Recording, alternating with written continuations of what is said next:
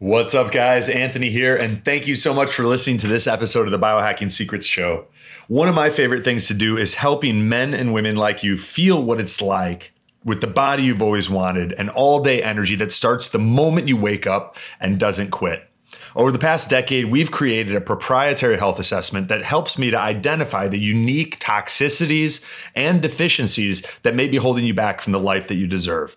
And what we've discovered in doing this with now thousands of CEOs, executives, professional athletes, businessmen, Hollywood celebrities, and entrepreneurs is that there's always room for improvement and optimization. Whether you're already performing at a high level or you have that feeling inside your heart that you're capable of more, the single fastest way to unlock your potential is to upgrade your mind and your body. And there's no program on earth that does that faster or to a greater magnitude than our one-on-one consulting program at www.biohackingsecrets.com/coaching. We start with our proprietary health assessment that screens you for vitamin deficiencies like A, D, magnesium, iron, etc., high cholesterol and heart disease, high blood pressure, digestive disorders, hidden infections like Lyme, Epstein-Barr, parasites, SIBO, Candida, and more that can just drain your energy in the background, especially if you don't know about them. Anxiety, depression, and cognitive disorders, autoimmune disease, adrenal fatigue, thyroid issues, mold toxicity, heavy metals, environmental toxins, and other genetic risk factors like MTHFR, APOE status, your glutathione production, and many more. We even recommend the specific tests that I use with my one-on-one clients if they're relevant for you in figuring out your biological age and identifying those key areas and opportunities that can take your life to the next level. From there, we create a customized game plan along with a personalized supplement protocol to help you optimize your weight and energy at the cellular level. And for our platinum clients, we even include a personalized workshop with me in Delray Beach, Florida. Most of the year, this program's full with a waiting list, but we just had a couple spots open up and I wanted to offer them to the listeners of the Biohacking Secrets Show first.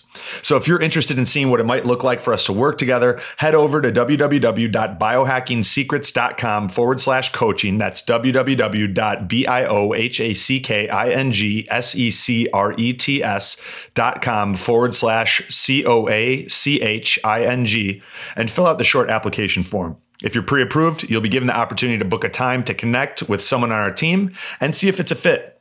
Thank you so much for being a part of this community, and I look forward to potentially going on this journey together. This is your life, and it's ending 1 minute at a time. I was blind, but now I see. Working jobs we hate, so we can buy shit we don't need. Ideas are brittle.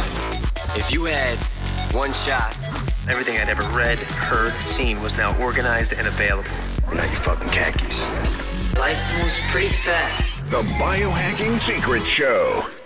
What's going on, biohackers? Welcome to a new episode of the Biohacking Secrets Show. This one is entitled Welcome to World War III, PCR Test Fraud and Crimes Against Humanity with Dr. Reiner Fuellmich. Dr. Reiner Fuellmich was born and raised in Bremen, Germany. He studied law at the George August University in Göttingen and in Los Angeles.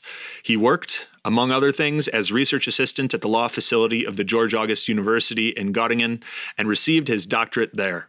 Prior to founding Dr. Fuellmich's law firm in 1993, he worked in corporate banking for Deutsche Bank in Germany and Japan.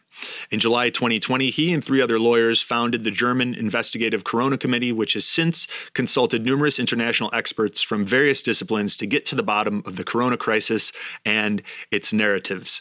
If you guys enjoy this episode, please help us to combat censorship and get the word out. The number one thing that we can do right now is to help inform people through loving, compassionate conversations and sharing interviews like this and asking them to give it just 15 minutes.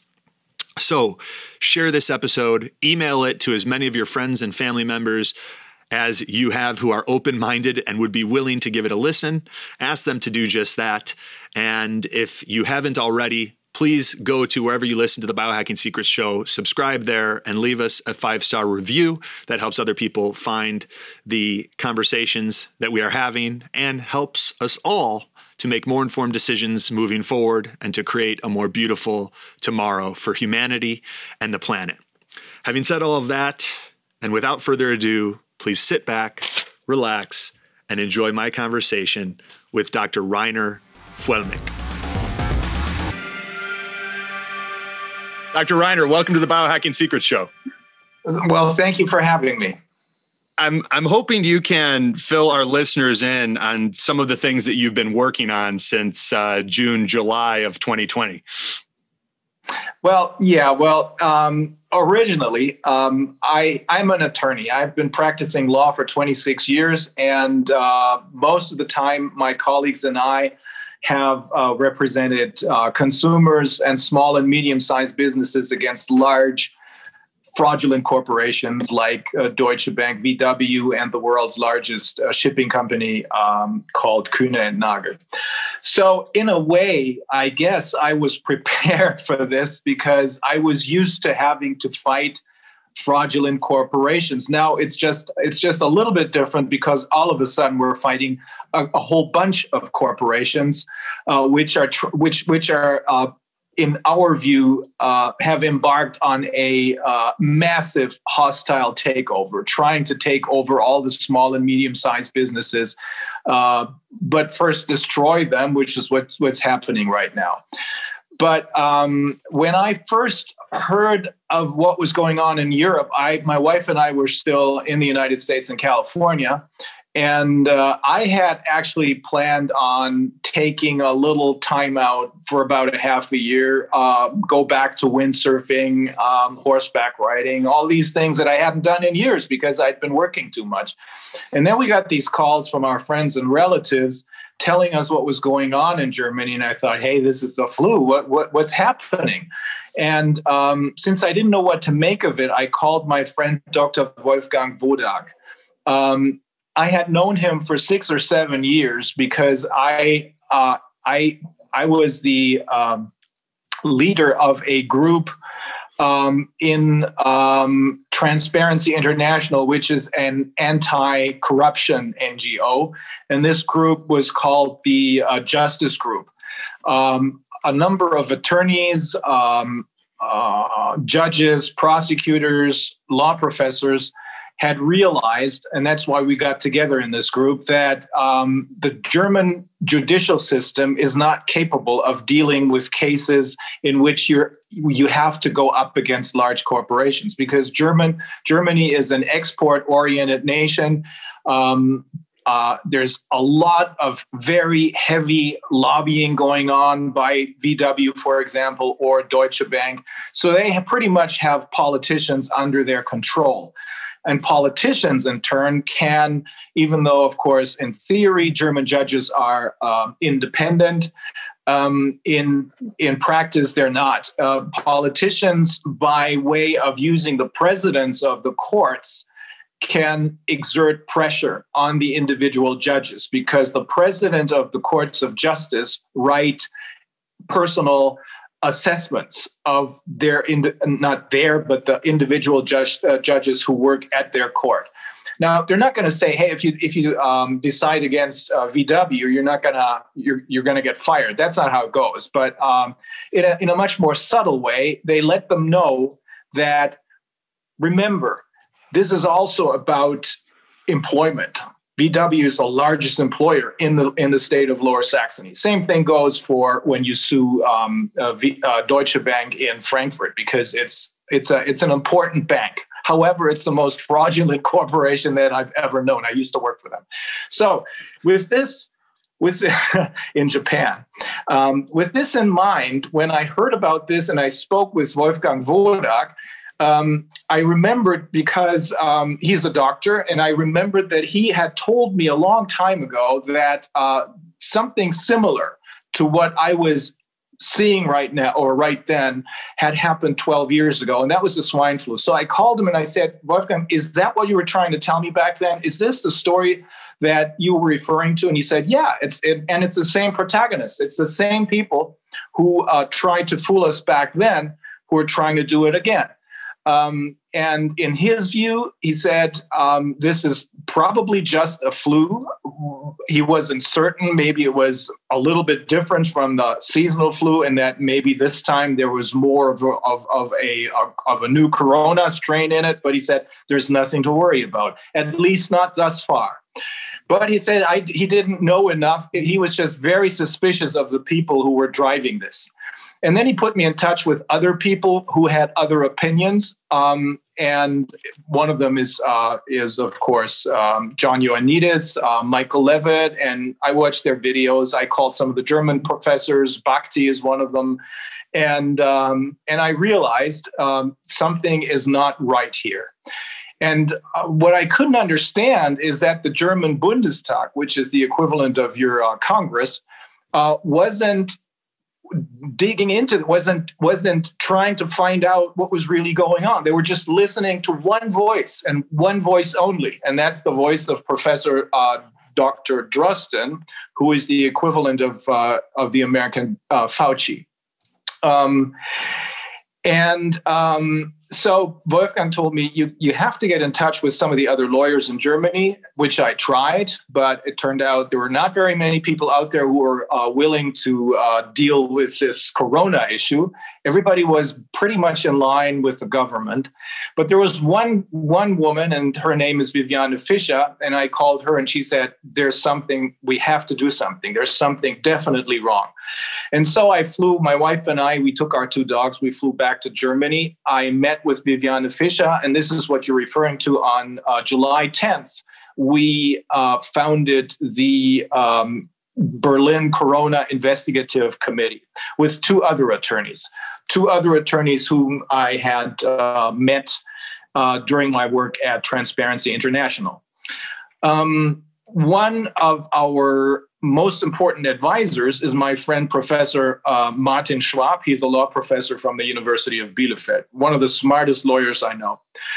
And since July 10th, we have been talking to over 100 scientists, doctors, economists, lawyers from all over the world, including, for example, Dr. Mike Yeadon, formerly of Pfizer. He was their vice president, and he was also their chief science officer for 16 years. Now, the questions that we wanted answers to is, 1, how dangerous is this virus really? 2, how dangerous are the anti-corona measures? How much damage do they do? And 3, how reliable is the PCR test? Turns out, as far as the danger is concerned, it's not much different from the seasonal flu. Even the WHO finally agreed with John Ioannidis that the infection fatality rate is not any worse than that of the flu at 0.14. I think they put it in. John Ioannidis at 0.26 or something, but it's about the same as the common flu. Here in Germany, we have had no excess deaths. There's some spikes in New York, for example, and in Bergamo, of course. We remember these pictures, but this, as it turned out, by listening to all the people who spoke to us, scientists and doctors from Italy, for example, much of this has to do with medical malpractice and worse. So that first question has in the meantime been answered. The second question, how much damage do the anti-corona measures do? It's immeasurable. This is like World War III, except there's no real war. Or maybe there is a war and we refuse to see it. So many people have died, many, many more than would have died through the virus. We have a brand new opinion by a German court that details this and spells it out and says there's no evidence for this virus being any worse, no evidence for this virus being any worse than the common flu. On the other hand, the damage that the anti-corona measures are doing is so horrendous that this judge comes to the conclusion that politicians have made, I forget the precise quote, but I think he writes horrendous mistakes, and he comes to the conclusion that the anti-corona measures are not just illegal, they're unconstitutional, meaning void ab initio. So the next question that we turn to is, what about the PCR tests? And that focuses on that person, on Professor Dr. Drosten, because he's the one who wrote the protocol, and I think he published it on January 23rd, the protocol which says that he has invented a PCR test that can detect infections. The question is that true or is it not true? Right from the start, I was suspicious because I had seen all the videos by Kary Mullis, the guy who invented the PCR test and got a Nobel Prize for it. And he, over and over, he kept telling people this test is great, but it cannot tell you if anybody, if someone is infected or even sick. It can't do that. Mm-hmm. So I wanted to know what's really going on. And we listened to a number of immunologists, epidemiologists, doctors, including, for example, Professor Kämmerer of the University of Würzburg, which is in Bavaria, Dolores Cahill, she's from the University of Dublin in Ireland, Professor Capel, he's a professor emeritus from the Netherlands, and of course, Mike Eden. Now, all of them unanimously say, no way can a PCR test tell you anything about infections.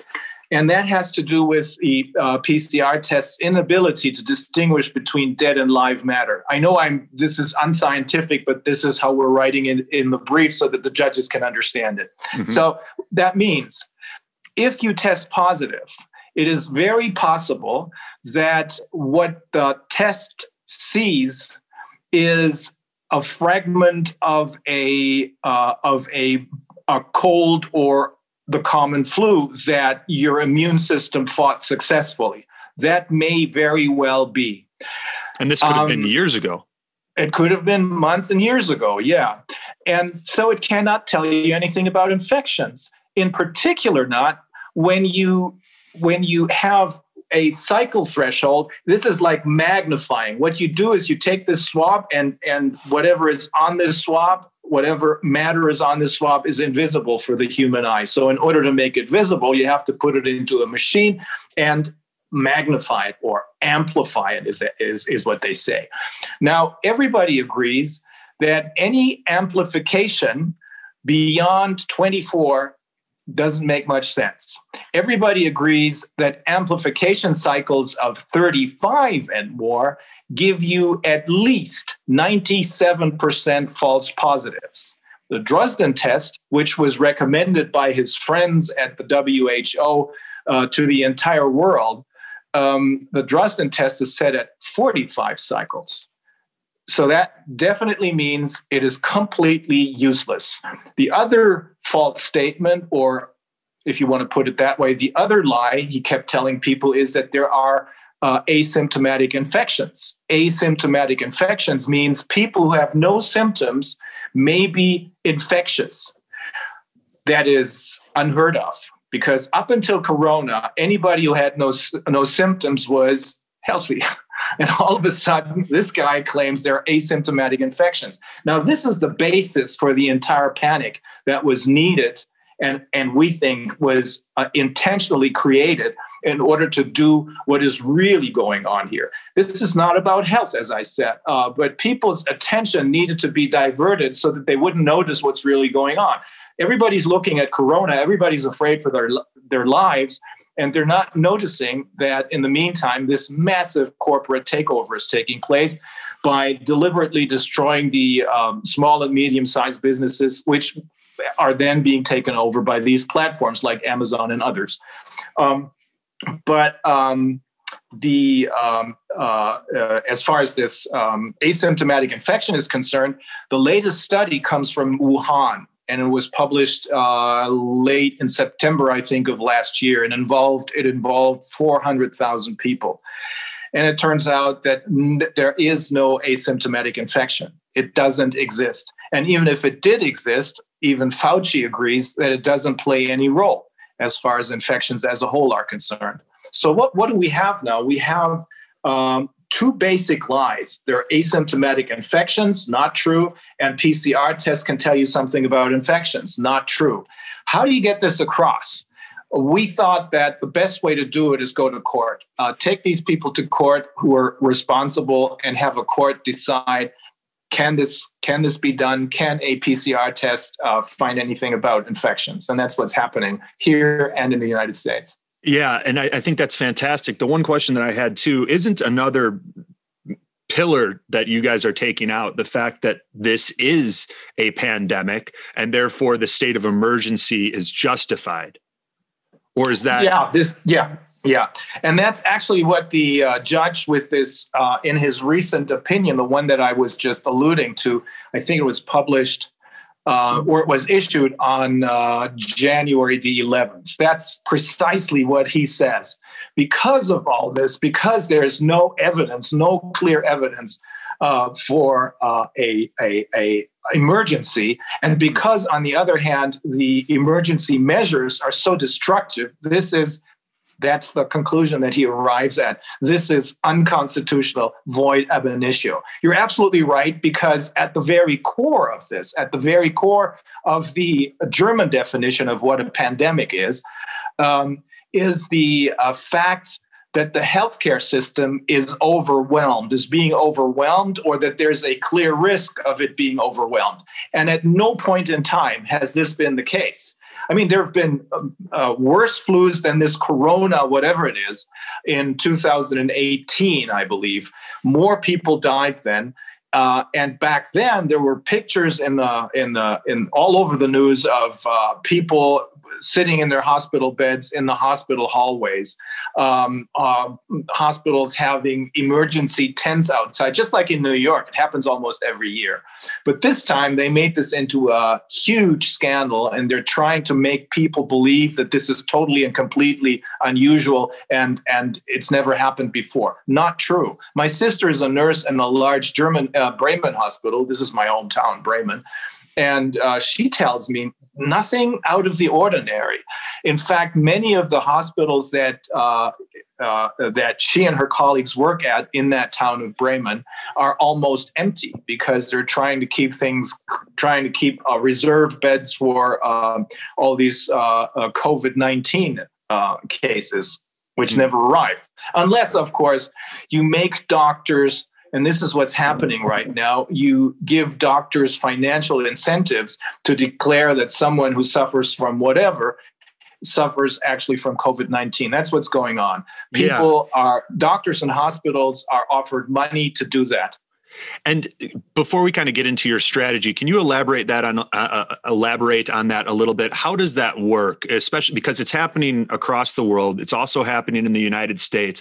What organization or organizations allegedly are the ones paying out? You know what I mean? So we can understand a little bit of the money trail here. Yeah, good question. It's always follow the money. It's the most important platform for all of these players is probably the World Economic Forum, which many people believe is a governmental organization, but it's not. It's a private organization. It was founded by a somewhat eerie person by the name of Klaus Schwab, who is in the meantime, I think, 82 years old. Many of those, and they meet once a year in Davos in Switzerland. Mm-hmm. There are other platforms that fall into this category, but this is probably the most important one, because this is where all the self-appointed corporate elite types and the self-appointed political elite types meet. And this is probably what's been going on over the past 20 years.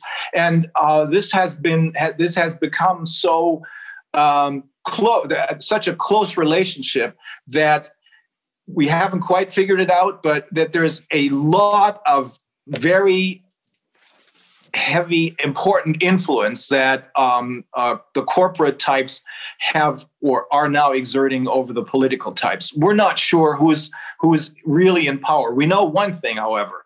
All those politicians, in particular here in Germany, Merkel, is not watching out for the best of her own people. She's working for someone else. That is the clear impression that we have, and that more and more people have, because none of the anti-corona measures make any sense whatsoever, unless, of course, the sense that she wanted it to make is to have people panic so that they wouldn't notice what's going on here. And so this is where they meet once a year, but this has been happening. This has been going on for at least 20 years, probably longer. But we believe that the ideas that are now being played out were invented over the last 10 years or so. Now, you have to keep in mind that on the other side, all these corporate types, this is not like a monolithic wall, but there's lots of infighting. So they're not always on the same page. What they are afraid of is us catching on to this and stopping them. That's why they have to keep us under constant pressure. And the other thing, and this is how I caught on to this, or Dr. Wolfgang Woda caught on to this, is in May of 2019, there was a meeting, a conference called Global Health Something, and it was held by the leading party here in Germany, the CDUs, Christian Democratic Union. Now, you would expect all the party heavies to be there, including Angela Merkel, including our Secretary of Health, Jens Spahn. But some of the others kind of surprised us. One of them is Drosten, the guy who runs the virology department at the University Hospital, Charité Hospital in Berlin. And there was Tedros, the guy who runs the WHO, Dr. Tedros, who many people think is a doctor of medicine, but no, he's not. He is probably, if he's a doctor at all, he is, because Drosten is not a doctor. His doctoral dissertation is a fake, we found out. Tedros is a philosopher, and I think this is very recent. A couple of days or 10 days ago, an American attorney filed criminal charges against Tedros for genocide, because that's what his own people think he committed in his country, Ethiopia. And there were the two most powerful healthcare funds. They were also present through their chief lobbyists. One is the Wellcome Fund, and the other is the Bill and Melinda Gates Trust Foundation, rather. So these people met in May of 2019. Turns out that in the meantime, Drosten and those two chief lobbyists of the Wellcome Trust and the Bill and Melinda Gates Foundation are the chief advisors of Angela Merkel. These very same people who met there are the ones who started the pandemic a little less than a year later. So we kind of, we looked at the evidence. We're lawyers, all four of us, and we've come to the conclusion that this has never been about health, but it's always about this other strategy that's being pushed. This episode of the Biohacking Secret Show is also brought to you by the Organifi Biohacker Bundle. Organifi makes the best-selling greens juice on the market, but they also make an incredible gold juice that I drink almost every night before bed, a red juice that's loaded with antioxidants and phytonutrients, and a really delicious vegan protein. So we created the Biohacker Bundle as a way for you to get all of their best-selling products the same way that I take them on a daily basis. I do the greens in the morning, I do the red in the afternoon as a little pick-me-up, I use the protein post-workout, and I do the gold at night before bed to help wind down and decrease inflammation from the day so that I feel more cool, calm, and collected going into a deep, restful night's sleep. I love the Biohacker Bundle. It's been a game changer for me, and if you guys want to check it out, we've hooked you up with a nice discount on all of those products. To get it, you go to Organifi.com/biohacks. That's Organifi.com/biohacks now. How can our listeners how can we join the fight? How can we help you guys? How can we empower people all around the world where this takes on a life that is bigger than just the individuals involved, takes on a life of its own? The best approach to this is to spread the news. First of all, to get as much information as you can. You will not get it through the mainstream media because the people who are pushing this have invested their money not just into the pharmaceutical and tech industry, but also into the mainstream media. That's why you're always hearing the same story. No matter which newspaper you look at, no matter what news channel you watch, you're always getting the same story. You never hear about all these. Well, you do if you listen to the alternative media. One of them is you have lots of them in the United States. Your channel is one of them. There's Del Bigtree, ICANN. There is Pam Popper from Ohio. We just had Pam lots on. of people. Yeah. There are lots of people who are trying to tell people the truth and give them the other side of the story. This is actually how I started out working on this case, I was going to say. One of the pillars of our legal education is an old, ancient Roman law saying, and it says audiatur et altera pars. It means listen to the other side. And this is something that has not happened here. Angela Merkel, for whatever reasons, maybe she's getting paid for it, maybe she's under pressure, I have no idea. But for whatever reason, she never listened to the other side. She's not willing to listen to the other side. She's willing to do anything to push this particular agenda. And Germany seems to be really important because we're being used as a role model. It seems to us that this country, that the rest of the world is supposed to look at this country so that they can say, they meaning Angela Merkel, Klaus Schwab, all the other players who are pulling Drosten's strings, that they can say, look, the disciplined Germans are doing it just right. And that's why they're getting away with almost unscathed. But then look at Italy. Look at what's happening there. Well, Italy was a disaster. That's true. But that's not because of the coronavirus. It's because of bad mismanagement and intentional bad mismanagement. I spoke to a high-ranking, not just I, but my friend Viviana did too. We spoke to a high-ranking Italian judge by the name of Dottore Angelo Giorgiani. He used to be an anti-mafia prosecutor. These guys are very, very well trained. That's the type of track record we need right now. Exactly. That's exactly what we're talking about. This is organized crime. I mean, I'm not kidding. This is organized crime.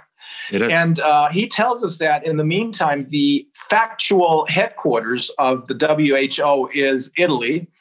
And he also tells us that the prosecutorial examinations that they've had in Italy, there's so much stuff that's come up. One of the facts that came out is that the WHO installed one of their own into a very high-ranking position of the Italian health system. And this very person, I forget his name, he forged documents so that their pandemic preparedness wasn't what it should have been and could have been.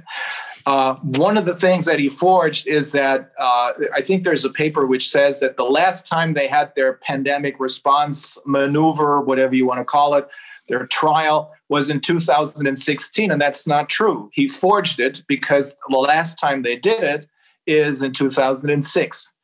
The reason why there are so many dead people is because they were, in fact, unprepared. But this is only in Bergamo and Brescia. All of the other places in Italy, they didn't have this.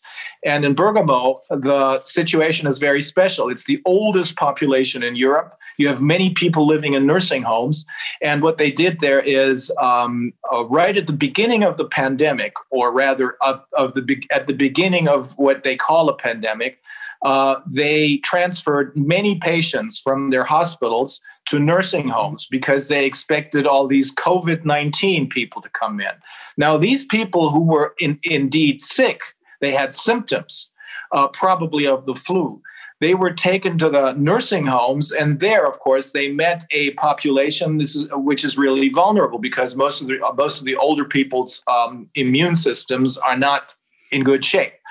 So what happens is they infected these people, and many of them died. On top of this, they had been vaccinated a couple of months earlier, which further weakened their immune system. So this is definitely medical malpractice. Then they decided to put a lot of these people who had trouble breathing on respirators. Another bad mistake. 50% of the people you put on respirators during this pandemic, same thing happened in New York, by the way, died. So this is all bad medical malpractice.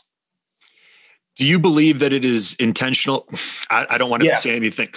Yeah, I mean, there's a history of eugenics here that needs to be acknowledged. Perhaps not by us, but I think for the average listener that may not be familiar with eugenics or the history of Bill Gates Sr. and you could start to understand why some of these ineffective and deadly medical malpractice approaches have potentially been utilized.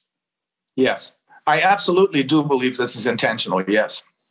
The what is the, let's say all of this is God's plan, because I believe it is, and He is allowing these people to create the problems that then initiate a spark and where we react and provide the solution and kind of build His vision. How do you see this unfolding? What needs to happen in the courts with you and your team and the army of light workers behind you? You know what? Even though I'm not a religious person, I do agree with you. This is God's plan. And there's something that us lawyers who try to solve every problem in a very rational way, there's something that us lawyers are not familiar with, and that has to do with spirituality. We're in touch with a group of lawyers in Canada, a guy by the name of Michael Swinwood. He filed the first real class action for damages, which is going to become an international class action. And he used to work for the past 20 years, I think. He represented only the natives. And there's a lot of spirituality that comes into play. Of course, you can't put this in writing. You can't put this into your briefs, but it has a decisive influence on our work. So I do think that it had to come to this. We had to come to this breaking point in order to make matters good, in order to make us whole again, to change what's been going wrong for the past 30 years at least, maybe longer. We have to take control of our lives. We have to realize that what we thought were our politicians are not our politicians anymore. We have to think about a probably brand new healthcare system, brand new system of education, because this is one of the things that's lacking. I think it was Thomas Jefferson who, when he first had the idea of introducing democracy to the American people, he was laughed at and ridiculed, and his colleagues said, "Hey, don't even think of it. Most people are much too stupid for democracy." And he said, yeah, probably, maybe 80% are too stupid, but we can do something about it. We can make them fit for democracy. And all it takes, and this a German professor of psychology reminded us of this a couple of days ago in our last session. All it takes is for people to have moral competency. Moral competency. What does that mean? Two things. You have to be able to not just accept orders, but think about these orders and ask questions. You cannot just go ahead and do as you're told. You have to think. Most people don't do this anymore.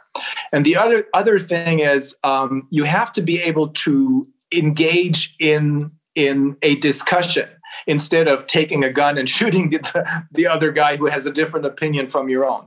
So that's really what it boils down to. And I think that is correct. I think it's probably not as bad as it was back then when Thomas Jefferson said this. But I do think that maybe 70, maybe 60% of the people lack this. But that has to do with our system of education.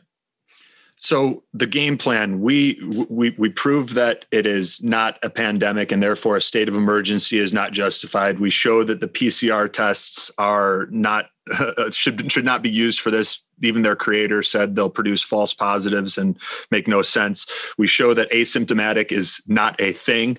It didn't just pop up for COVID. And then how do we start addressing the violations of the Nuremberg Code, these crimes against humanity, this medical malpractice that's rampant, these tortious damages for all these businesses that have been shut down and contracts that have been violated due to these lies, and how do we even get to, it's such a big challenge, you know what I mean? And I want to support you guys in any way that I can. And I'm sure our listeners do too, but I mean, we have to dissolve these NGOs. We have to take people out of power and remove them from society and make sure that they're not just replaced in some sort of conveyor belt of where there's a waiting list of people ready to step in. Where do we start? How do you eat the elephant? Well, the thing is, at this point, we're concentrated. We're 100% focused on stopping this. One of the tools that we have is to expose the dangers, the adverse effects of these, what they call vaccinations, which are not vaccinations. This is genetic experimentation. But as soon as we get to the point where people begin to understand there's something wrong, and more people begin to ask questions, that's when the whole house of cards is going to collapse.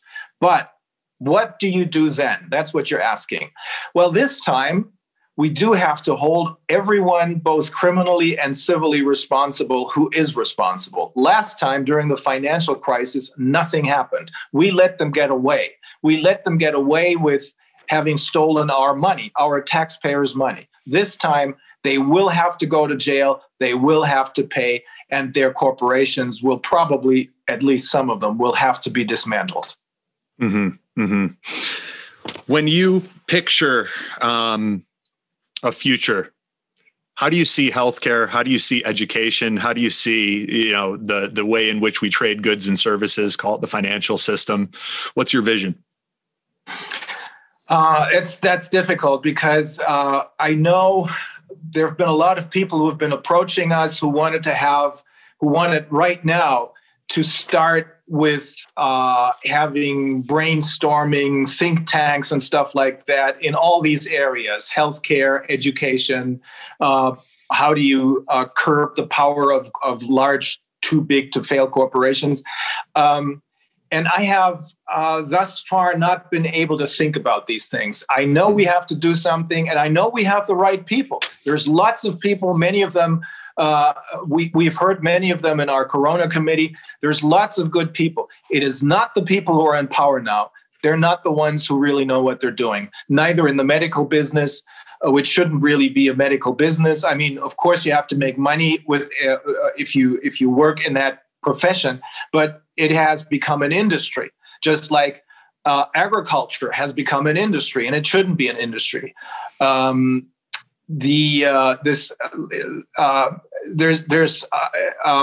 so many things that we need experts to stick their heads together. I have some ideas, but I wouldn't want to be the one who announces these ideas. I think we should first listen to the experts, and then we shall come to what I think a very positive net result after. But we first have to go through some hard times. I think things are getting better, but we can only turn to the future after we stop this. That's why I can't really concentrate on how to do it better. I know we can do it better, though. I agree. And we're seeing communities and tribes of people all over the world getting together, buying land, saying, okay, we're going to remove as many tentacles of this control structure as we can. So we're going to have off-grid power. We're going to have spring water from our own property. We're going to be growing some of our own food and step outside of these supply systems. So guys, if you're listening, this is happening all over the world. Be a part of that. And this could at least allow for the transition period between these old and falling apart systems and what we build in the future. If we're more community sufficient, it allows space for that. I know you're a busy man, and I want to be respectful of your time. Last couple questions. Because it is important and because I care about you and your team and the work you're doing, have you guys taken steps where where your efforts cannot be stopped, even if attempts are made on certain people's lives? Yes. The most important thing is that we have connected. The lawyers have connected on an international level. We're cooperating with the lawyers from the latest group that joined us is from Mexico, but with the Kennedy group of lawyers around CHD, Children's Health Defense, Michael Swinwood and his colleagues in Canada. George Floyd and his colleagues in Australia, my friend Claire Deeks in New Zealand, my friend Jean-Luc Duhamel in France, our friend Dr. Renate Holzeisen from Italy. All these people are connected.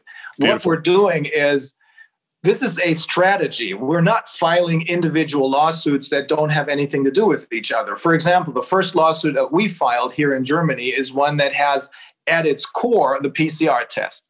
The first lawsuit that the CHD group of lawyers filed in New York a couple of weeks ago is also centering on the PCR test. Now, they're probably going to be the ones that get the first decision that says that PCR tests cannot tell you anything about infections. It's actually not the first decision, but there's another one from Portugal a couple of months ago. But this is the first time that we expect a decision in our favor. This is about school closures in New York, which was based on PCR tests.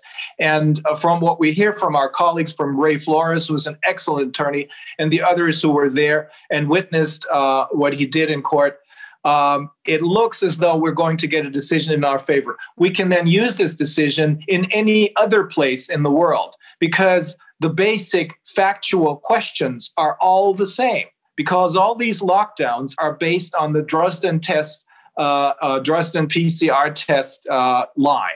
And therefore, whatever we collect as far as factual evidence is concerned, is not just with just one attorney, but we always, each one of us uses the very same, I shouldn't say pattern, but the very same facts, regardless of where they come from.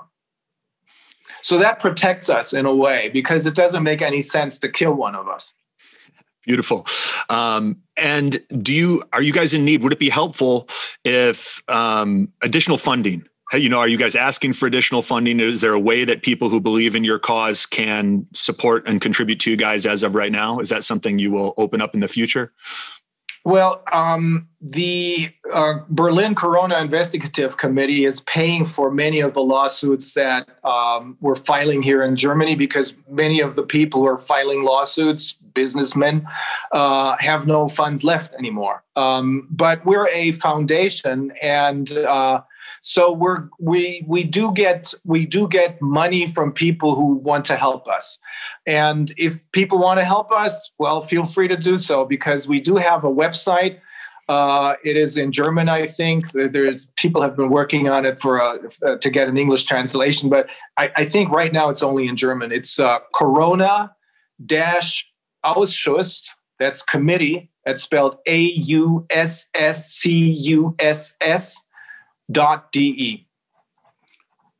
Awesome. Last question. We're getting close to, there's a number of businesses that are applying for second rounds of these PPP loans. And I've always sort of been a little bit weary of these types of things, where those who take the shekels can end up in shackles.